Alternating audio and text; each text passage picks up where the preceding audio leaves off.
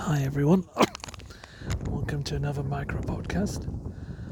As you can tell, I'm coughing a bit, but I'm out taking a bit of a walk for lunch. It's quite nice actually, slightly drizzly, a bit cold, but nice to get out. Yeah, that's one of the farmers' gates closing. Excuse me. I've just seen a fox running his winter coat in the fields, and I just wanted to say it's Monday. It's good to just take a bit of a breather and get out away from the computer, which is important for everyone. And also share something. This weekend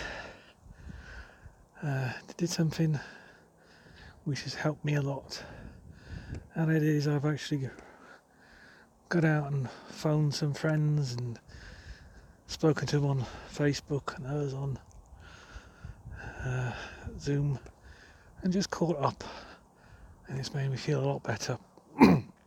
So what I'd say to people, advice is, even if you haven't spoken to somebody for years, and I haven't spoken to one person for literally years, do so. Get out there, give them a ring, drop them a text, send them a message, say hi. It'll make you feel better, and you never know, it might make them feel better too. Stay safe everyone, take care.